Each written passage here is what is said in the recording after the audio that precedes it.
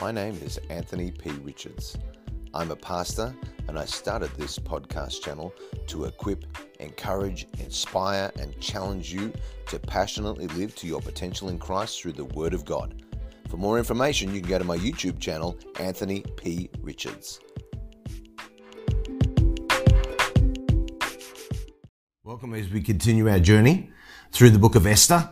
And today we are going to be looking at Esther chapter 3, which is where the character of Haman enters the story. So let's start off with Esther chapter 3, verse 1. After these things, King Ahasuerus promoted Haman, the son of Hammedatha, the Agagite, and advanced him and set him his seat above all the princes who were with him. This is because in the previous chapter, two of the king's eunuchs had plotted to kill him, to murder and assassinate him. And Mordecai found out about it, tells Esther. Esther tells the king, it's investigated, finds out that he couldn't trust two of his closest people. So now he's doing a little bit of a cabinet reshuffle. And he brings in Haman. Haman was an ungodly man. But God had a purpose in allowing an ungodly man to be promoted. And that's something we have to always remember. God has eternal purposes. He doesn't think in current times. He thinks in the eternal purposes, the landscape of eternity. And Haman was a descendant of Agag, who was the king of the Amalekites. They were Israel's sworn enemies for generations. You can read about them in Exodus chapter 17. Now, then we read on to verse 2. And all the king's servants who were within the king's gate bowed and paid homage to Haman, for so the king had commanded concerning him. But Mordecai would not bow and pay homage. Then the king's servants who were within the king's gate said to Mordecai, why do you transgress the king's command? Now, there wasn't a biblical command against bowing or paying homage to a political leader as a sign of respect. You can read about that in Genesis chapter 18, chapter 23, chapter 43, Exodus 18, 2 Samuel chapter 16. But Mordecai knew something about Haman that persuaded him that Haman was unworthy of any honor whatsoever, and it could have been simply because he was an Amalekite. Could have just been that. It was his ancestry. So he gets asked, why don't you follow the king's command? There's no evidence anywhere of a specific command from King Ahasuerus that all had to bow before Haman.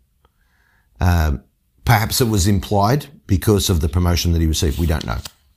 Esther chapter 3, verse 4. Now it happened when they spoke to him daily, and he would not listen to them, that they told it to Haman. So this is all the people going up to Mordecai. But, in modern parlance, dude, why don't you just bow? I don't understand why you won't bow. They couldn't get through to him. So they told it to Haman to see whether Mordecai's words would stand. For Mordecai had told them that he was a Jew. And when Haman saw that Mordecai did not bow or pay homage to him, Haman was filled with wrath, but he disdained to lay hands on Mordecai alone, for they had told him of the people of Mordecai. Instead, Haman sought to destroy all the Jews who were throughout the whole kingdom of Ahasuerus, the people of Mordecai. So, Mordecai and his resistance to bow had not been noticed by Haman. And once it was pointed out to him by some of his aides, he got really frustrated by it. Why? Biggest problem Haman had, insecurity and pride. He basically put himself in a position mentally where he can only consider himself a success if everybody else thought he was a success. And he decided not to take his anger out against Mordecai. No, he was going to take his anger against the whole Jewish people that were part of the kingdom. Now remember, this is an enormous kingdom.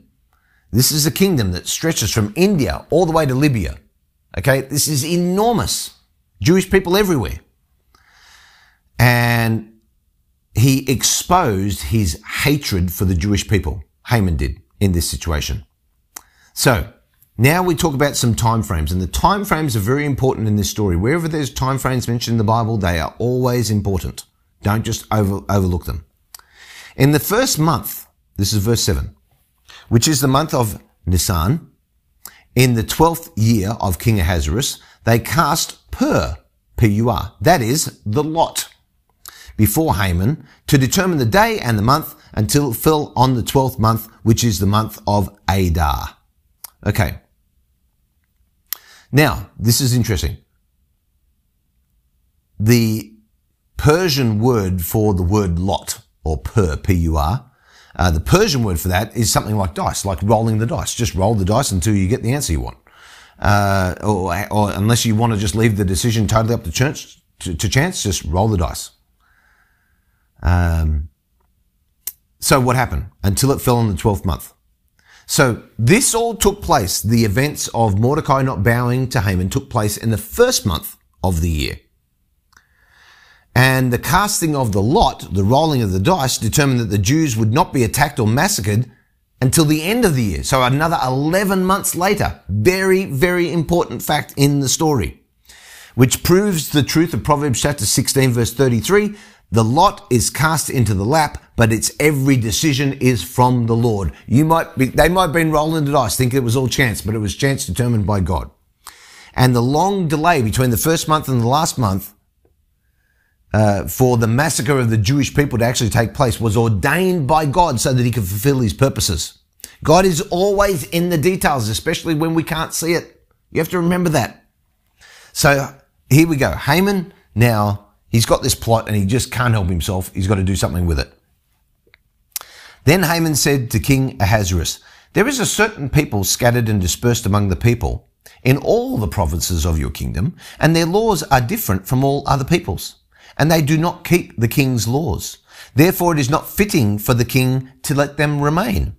If it pleases the king, let a decree be written that they be destroyed. And I will pay 10,000 talents of silver into the hands of those who do the work and bring it into the king's treasures." Haman's charge was the most horrible kind of charge. It was a half-truth. It had not the full truth in it. The Jews were a certain people, and they were scattered and they were dispersed. And yes, they did have their own laws.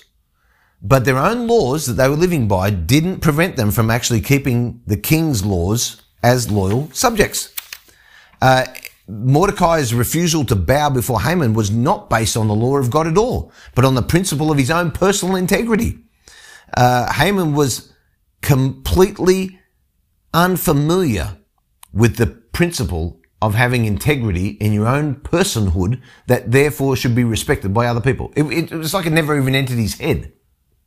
That will show you the level of pride that he had. So Haman suggests, let's write a decree and we'll send it out throughout all the empire. So basically what he was saying is, let's organize the mass murder of the Jewish people. Let's take them out as a race within the empire. Haman never told Ahasuerus that he was talking about the Jews, ever. And he never said how many people there were in the kingdom. He probably thought there was some little threat. He wasn't paying any attention, Ahasuerus. And Haman says, I will pay 10,000 talents of silver. It was the promise of a bribe is what it was. And the money wasn't going to come out of Haman's pocket. It was going to be obtained from the slaughter of the Jews. No different to what Adolf Hitler did in World War II. Part of everything that he did that was horrific to the Jewish people was to take their possessions, their art, their gold, all their rings. I mean, billions and billions of dollars of spoils taken by Hitler in the Second World War. No different than what Haman was plotting 2,500 years before. So then we move on to verse 10. So the king took his signet ring from his hand, gave it to Haman, the son of Hammedatha. You just need to slow down. Whenever you've got those words in the Bible, you've got to slow down, enunciate. The son of Hammedatha, the Agagite, the enemy of the Jews. And the king said to Haman, the money and the people are given to you to do with them as seems good to you. King Ahasuerus had no clue what he was giving Haman permission to do. He thought that it was just going to be the execution of a few people who were dangerous revolutionaries in his kingdom. So the decree gets published. Verse 12. Then the king's scribes were called on the 13th day of the first month, and the decree was written according to all that Haman commanded. to the king's satraps, to the governors who were over each province, to the officials of all people, to every province according to its script, and to every people in their language. In the name of King Ahasuerus it was written and sealed with the king's signet ring. And the letters were sent by couriers into all the king's provinces to destroy, to kill, and to annihilate all the Jews, both young and old, little children and women, in one day, on the 13th day of the 12th month, which is the month of Adar, and to plunder their possessions. Now, this is important because, again, this is another part of the detail that you are going to see contrasted later on in the story. Haman wanted to kill all the Jews and take their goods. That is not how the reverse carried out later on in the story.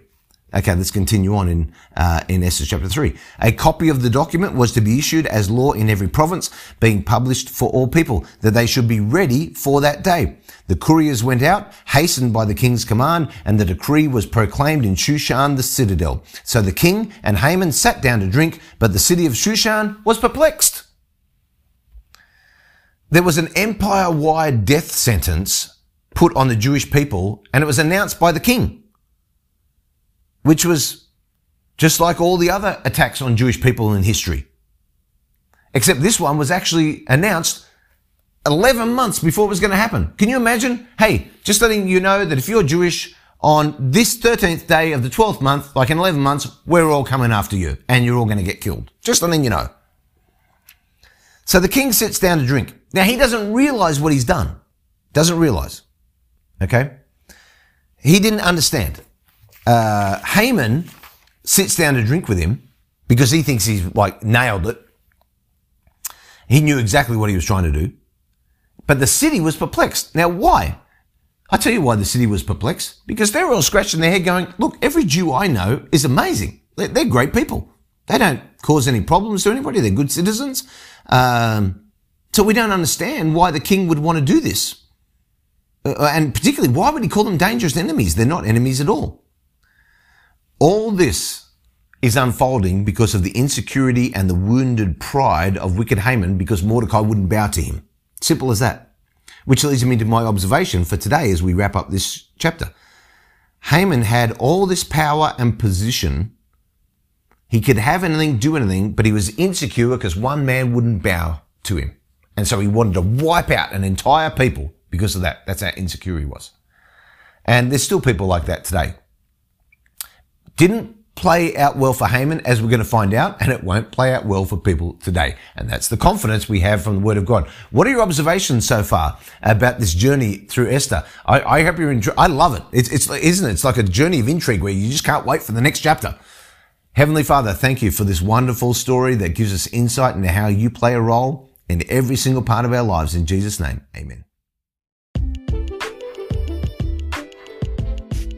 Thank you so much for listening. For more content, please don't forget to check out my YouTube channel, Anthony P. Richards. Have a great day.